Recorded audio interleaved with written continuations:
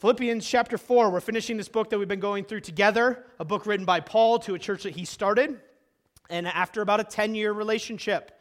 And so kind of revolving in this book has been this idea of partnership together around what Jesus is doing, a genuine care and love for each other. It's a long-term, healthy relationship. It's why you'll have trouble outlining the book of Philippians, because it's a little bit like a phone call or a letter to someone that you love. It does a bit of wandering and a bit of circling, and that includes the end, right? Because chapter 3 started with this finally, and if you look at your Bibles, you're about halfway through the book. And then if you look in chapter 4 at verse 8, we get another finally. So Paul is trying to wrap it up, but he loves these people and has some things he wants to encourage them with. So final thoughts. Here we are at final thoughts, and Paul wants to just go through some things real quickly as he wraps up the letter. So I feel like these sort of illustrations I've been looking at a lot recently. 1, 2, 3, 4, 5, 6. By the way, if you're a parent of a toddler and you can't count, that is your own fault. Right? Every book I pick up is like 1 of these, 2 of these, 3 of these, 4 of these, 5 of these, 6 of these. Let's read it again. So there's a little dad moment right there. But he has some quick closing instructions. And we won't read this whole section, but I wonder if you could just glance through and see if you can pick up any of the commands. So you're looking for commands, and there are 6 of them. A couple of them are kind of combined at the end, but see if you can pick any of them up. I've given you the verses on the side as a key. What are Paul's closing instructions to these people? Stand firm in the Lord. That's the first one. Why is he reminding them to stand firm in the Lord? Boy, do we need that reminder. All the time. Hang in there. Stand firm. Hang in there. Right? What else? Yeah.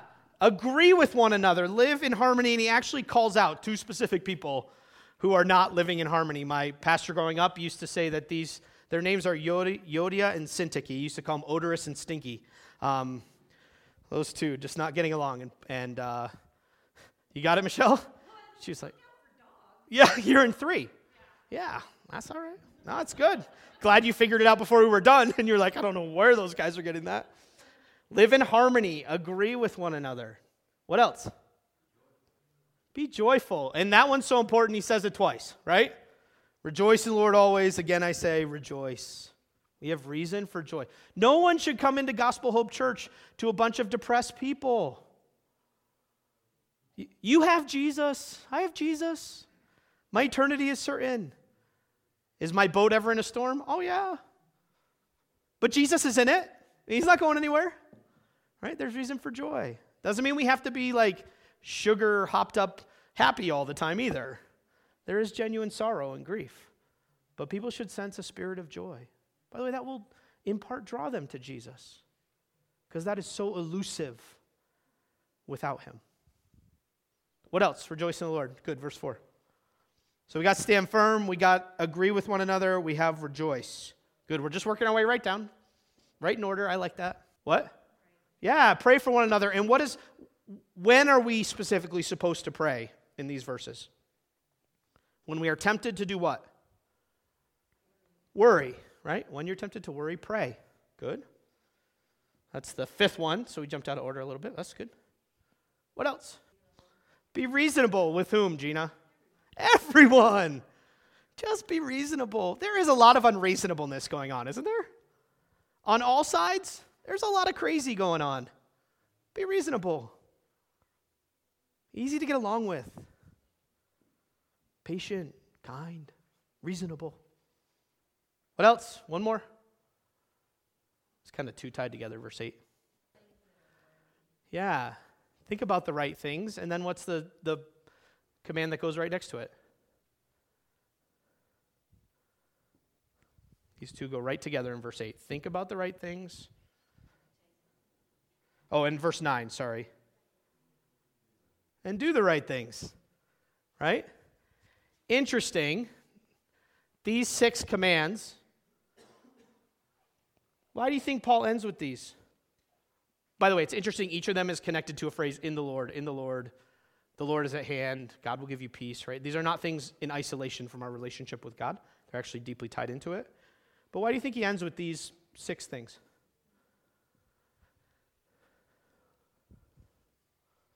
they're pretty timeless, aren't they? They're pretty universal. Sometimes we go like digging for really deep, complicated. You know what God wants us to do? Love him, love each other, live in harmony and peace. Stand firm, don't bail out. Be reasonable, don't worry, okay? I want us to focus on verses 10 through 20 with the rest of our time because Paul transitions to a thank you. And let's read these verses together. I rejoice in the Lord greatly that now at length you have revived your concern for me. You were indeed concerned for me, but you had no opportunity. Not that I am speaking of being in need, for I have learned in whatever situation I am to be content. I know how to be brought low, and I know how to abound. In any and every circumstance, I have learned the secret of facing plenty and hunger, abundance and need. I can do all things through him who strengthens me. By the way, that's the context of that verse. What is the all things in that verse? What's Paul really talking about doing? Living with contentment. Christ enables me to live with contentment with much or little. Okay? It's not that you can't do all things through Christ, but man, we love that verse. We make it apply to all kinds of stuff. Don't forget the context. Yet it was kind of you to share my trouble. And you Philippians yourselves know that in the beginning of the gospel, when I left Macedonia, no church entered into partnership with me in giving and receiving except you only. Nobody would have let him go on to the mission field, huh, Marty? Yeah, one supporting church. That's right. He never would have made it. Even in Thessalonica, you sent me help for my needs once and again. Not that I seek the gift, but I seek the fruit that increases to your credit. I have received full payment and more. I am well supplied, having received from Epaphroditus the gifts you sent, a fragrant offering, a sacrifice acceptable and pleasing to God. And my God will supply every need of yours according to his riches in glory in Christ Jesus. Another one that we love outside of context, huh? To our God and Father be glory forever and ever. Amen. The story this morning that we looked at in Mark chapter 4 was powerful because Jesus has just been talking about how powerful his word is, and then he gives us a picture. And many of us are better picture learners than reading learners. Is that true? Like, show me a picture, make it visual, that will really help me. You have that in your class, don't you, Cheryl? Kindergartners? Some of them are better with, yeah, right? See, teacher speak. It's good, right? Different types of learning. And actually what we have here is a picture of giving and how it works. Now, I want to make one clarification here. It can be easy for us to group giving just into one big category, but there are actually two categories of giving. There's giving to God as a part of our worship that ought to be happening in all our lives regardless of where we're at. God, we give to God. From the beginning of time, right? We go back to Cain and Abel. That's been part of what it means to worship God. Jesus highlighted it in the widow's mite, that it's not about how much you give, it's about giving to me with what you have, right? And it's something just like singing or praying or listening and responding to the word that all of us ought to be doing as an act of worship to God. There is also giving to meet the needs of others. And sometimes we kind of muddle it all together. There actually ought to be a distinction. Because what's happening here is a church giving to help meet Paul's needs. This could happen in the case of somebody who had poverty needs or an unexpected life expense need. This is them giving to other things outside of just giving to God directly. Now, there's a connection to God in all our giving, but there's kind of two big categories of giving. Sometimes we can excuse ourselves from giving to God if we're giving to meet a need. But actually giving to God is step one. And then we also have opportunity to give to help meet the needs of others. So this is an example of the church partnering with Paul in giving. But what can we learn as we look at this picture? 9 quick lessons on giving. You say 9? Took you 40 minutes to get through 3 this morning. We'll be done by 11:30. I promise that to myself, to the teachers that are back there working. Here are 9 quick lessons on giving. Look at verse 10. I, Paul says, rejoiced in the Lord greatly that now at length you have revived your concern for me. When we give to help others, it actually helps them to rejoice in the Lord. Have you experienced that? When someone's given to meet your needs, that it makes you thankful to God? It's pretty neat piece of giving. That as we give, it brings other people joy in the Lord. Great reason to give. Secondly, and I thought this one was really helpful to me. Look what he says. You have revived your concern for me. It's funny that they've had this long relationship and he's like, and you finally care for me again. But then look what he says. I mean, you were indeed concerned for me. See this relationship? Isn't this is a love relationship? You ever say things to people you love and then go, whoa, it's not exactly what I meant. Let me back. You indeed were concerned for me, but you had no opportunity. This is interesting when we think about giving. When we think about giving to help others, whether it's in a work of missions or whether it's in a personal time of need, there are 2 things you should be looking for. A genuine concern in your heart for them and the opportunity to give. Does that make sense? Have you ever had a missionary come through or heard about a situation, and if you were honest in your heart, it didn't really resonate with you? Does that ever happen to you? It's not bad. It just means that thing didn't resonate, connect with you. That's concern. Now, we ought to be developing a heart of concern and care, right? I'm not saying we shouldn't care. But haven't you had the other thing happen to you too, where you heard about a need that someone had, and it just rung a bell with you? And it connected with you? And you went home that night and you were thinking about it? And you woke up the next morning and you were thinking about it? That's concern. This church had that relationship with Paul. But then they needed a second thing, opportunity.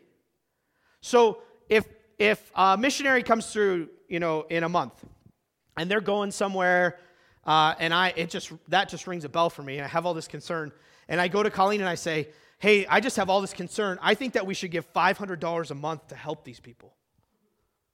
Okay, I'll be honest with you. I don't have that opportunity right now. And you may not either, right? That's why Ephesians 4 says, let him that stole steal no more, but rather let him labor, working with his hands, so that he may have to give to him that needs. So the idea is work so you can have resources to give. So you have to have the opportunity and the concern. Does that help? So when you're thinking about yourself, should I give to this? Does that ring a bell with you? Is it something where the Holy Spirit is like, yes, this is a place for you? And has God given you the opportunity? Now be generous, right? Don't think, okay, when I have $500 to put in retirement and $1,000 to do this, and like when I have this long list of my life perfectly cared for, then I'll give. Don't go that way. But you want to see both those things, concern and opportunity. It's helpful.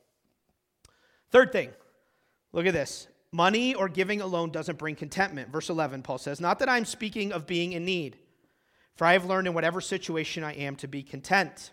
I know to be brought low, I know to abound.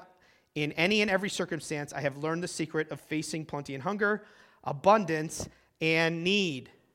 You say, man, if someone would just give to meet this desperate need that I have, it would all be better. Money will not solve the problems of our souls. You can't buy someone's happiness. You can't cause them to be content just through giving and receiving. Neither can you be content just through giving and receiving. It's important. What else do we learn about giving? Giving is kind. After Paul talks about contentment, look at verse 14. Yet it was kind of you to share my trouble. Sometimes we make the Christian life really complicated. Do you know if you boil it down what God wants from each and every one of us as we follow him? Loving God and loving others. But I love the illustration of the 2 servants. One who used the talents God had given him wisely and one who didn't. Or 2 who did and 1 who didn't. Because God boils it down. He wants us to be good and faithful, not wicked and lazy. And test your life by that. As I follow God, am I pursuing what he wants me to do faithfully, Or am I pursuing my own way lazily? Right? This was kind. Giving is kind. We should do it because it's kind. What else? Christians should give regardless of what others are doing. Even in Thessalonica, verse 15. You yourselves know that in the beginning, when I left Macedonia, no church entered into partnership with me in giving and receiving except for you only. You say, well, I don't really know what other people are doing. Who cares? Jesus said to Peter, what does that have to do with you? Well, I kind of watch when we take the benevolence offering after communion, and there's not a lot of people giving there, so maybe I won't. You should. You shouldn't do it because of what other people are doing. Your amount shouldn't be dictated by what other people are doing. You should give to help others, regardless of what you see around you. And I hope, right, that God will develop in us this culture of giving and receiving. It was really cool this week. Colleen and I got contacted at the beginning of the week about a family in our community group that was going through some rough times. And we kind of knew it, but then it kind of escalated.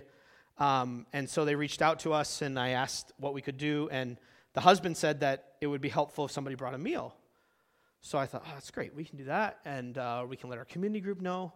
And so Colleen actually reached out to the wife about bringing a meal on Monday. And the wife got back and said, oh, actually, someone in the group already reached out to me and is already bringing a meal today. Now, there had been no communication. It wasn't like I'd sent it out to our community group and somebody had jumped on it. This was unbeknownst to anything that I had planned. So it was cool to watch that happen. And then I think we took Tuesday night, And so we were able to provide 2 meals. But you should jump in and give, regardless of what other people are doing, as God blesses you. 4 more in 5 minutes. We're right on track. And I couldn't figure out how to get my numbering to start at 6. Google Slides doesn't like that. So as a numbers guy, this really bothers me, but just think 6, 7, 8, 9, okay? I was prepping 2 times. I wasn't going crazy with that. Christians should give again and again and again and again. Look at this. Even in Thessalonica, Paul says, you sent me help for my needs once and again. There's this cool thing that happens if you trust God and give to help others. He keeps providing opportunities for you. And he keeps providing resources for you. So give and give and give again. Isn't that how God gives to you? Isn't that how God meets your needs? Again and again and again and again. So that's how this church was giving. But then Paul brings us back. It's kind of interesting in both these sections about what it's not about, right? So it's not about contentment, but it's also not just about the gift itself. It's not just about the money. Verse 17, not that I seek the gift, but I seek the fruit that increases to your credit. This is a cool thought, isn't it? This applies specifically as we give to missions, but I don't think it has to be limited there. As you give to help others and God works through their lives, you're actually investing in a way. I love the verse in Proverbs that says, whoever gives to the poor lends to the Lord. You can't lend to a better place. You can't trust your money in any better place than as you give to others, God produces fruit for you. Now, that ought not to be your sole motive in giving, but it's pretty cool. It has eternal results. I remember having an opportunity to give to a friend in college. And as I'm reading this verse and thinking about this text, I wonder if as God worked in his life that next semester of school, there's some fruit for me in that. I don't know. God takes care of all that. I'm not worried about that. But it's not just money. It's not just an exchange of money. It's a lot bigger than that. What else? Christians give because God is the perfect giver. I have received full payment and more. I am well supplied, having received all these gifts from you. And my God will supply every need of yours according to his riches and glory in Christ Jesus. As we give, we reflect God, and God always gives to take care of his people. There is a connection here that as we are giving, we can count on God to care for us. I don't think it's a zero-sum equation, right? I gave $500, so God will give me $500, or I gave $20, so God will give me $20,000. It's not like that, right? But remember how Danny talked to us last week about that measure thing? With the measure you give, those things tie together, this idea of giving. Last thing, and I thought this was neat, verse 20 ends with this just kind of spontaneous praise from Paul. To our God and Father, be glory forever and ever. Amen. The God who supplies our needs, the God who gives us concern to give. Christian giving and receiving brings glory to God. You know, sometimes that idea of how do I bring glory to God seems like this really big, undefinable idea. We know that we bring glory to God as we worship. We know that we bring glory to God as we obey Him. But this is great. We bring glory to God as we give to meet the needs of one another. You say, I want my life to bring glory to God. Here's a way. Just like God so kindly and generously gives to you, give to help others. So there's a quick picture of giving and some principles. We probably could pull a few more out, but I knew 9 was already stretching it. So there's just some principles on Christian giving that I hope you can take with you. So that's Philippians. In the famous words of some Looney Tunes character. That's all, folks. But I can tell you that here at Gospel Hope Church, we are thankful for the partners that God has brought together. Right? From the miracle of Will Galkin up at Gospel Grace talking to Pastor Lloyd, to the leadership that God had already brought here, to new leadership, to new families, to there's a sweetness in that partnership. And that's after 10 months or, maybe 18 months since this all kind of, but we hope that only grows. By the way, that's one of the reasons Danny travels right now. God has brought gospel partners into their lives. And so partners that support them and support the Inafukus right now. But we're actually praying that those gospel partners stay really connected to us for a long time. Like at the point when Gospel Hope Church can support the Brooks and support the Inafukus or support another family or support our family, our hope is not that stuff falls off a cliff. Our hope is actually that God is building some partners for the long term and that they can give and we can receive and we can give and they can receive. And we can build this special partnership together that's about way more than just one person or one place. Right? Because who was benefiting from the Philippians giving to Paul? The Philippians were. Paul was. The people that traveled with Paul were. The churches Paul was planting were benefit. Like there was all this spread out effect. What's a beautiful thing. So we're thankful for those gospel partnerships. We're praying for them. And we want to continue to develop them. And thankful, most of all. And rejoice. Rejoice in the Lord always. And again, I say, rejoice. Lord, thank you for your word and how it guides us and instructs us. Lord, help us not just to blow through those reminders about agreeing and being reasonable and standing firm and doing what's right, thinking what's right, not worrying but praying. Those are all timeless and valuable. And we pray that you would develop a giving heart like your heart here at Gospel Hope, that we would give in faith to you as a part of our worship each week, but that our giving would extend far beyond that to your work around the world, to our neighbors in need, to situations that arise and we have both concern and opportunity. Or would you just build in us a heart that gives generously as you do? In Christ's name we pray. Amen.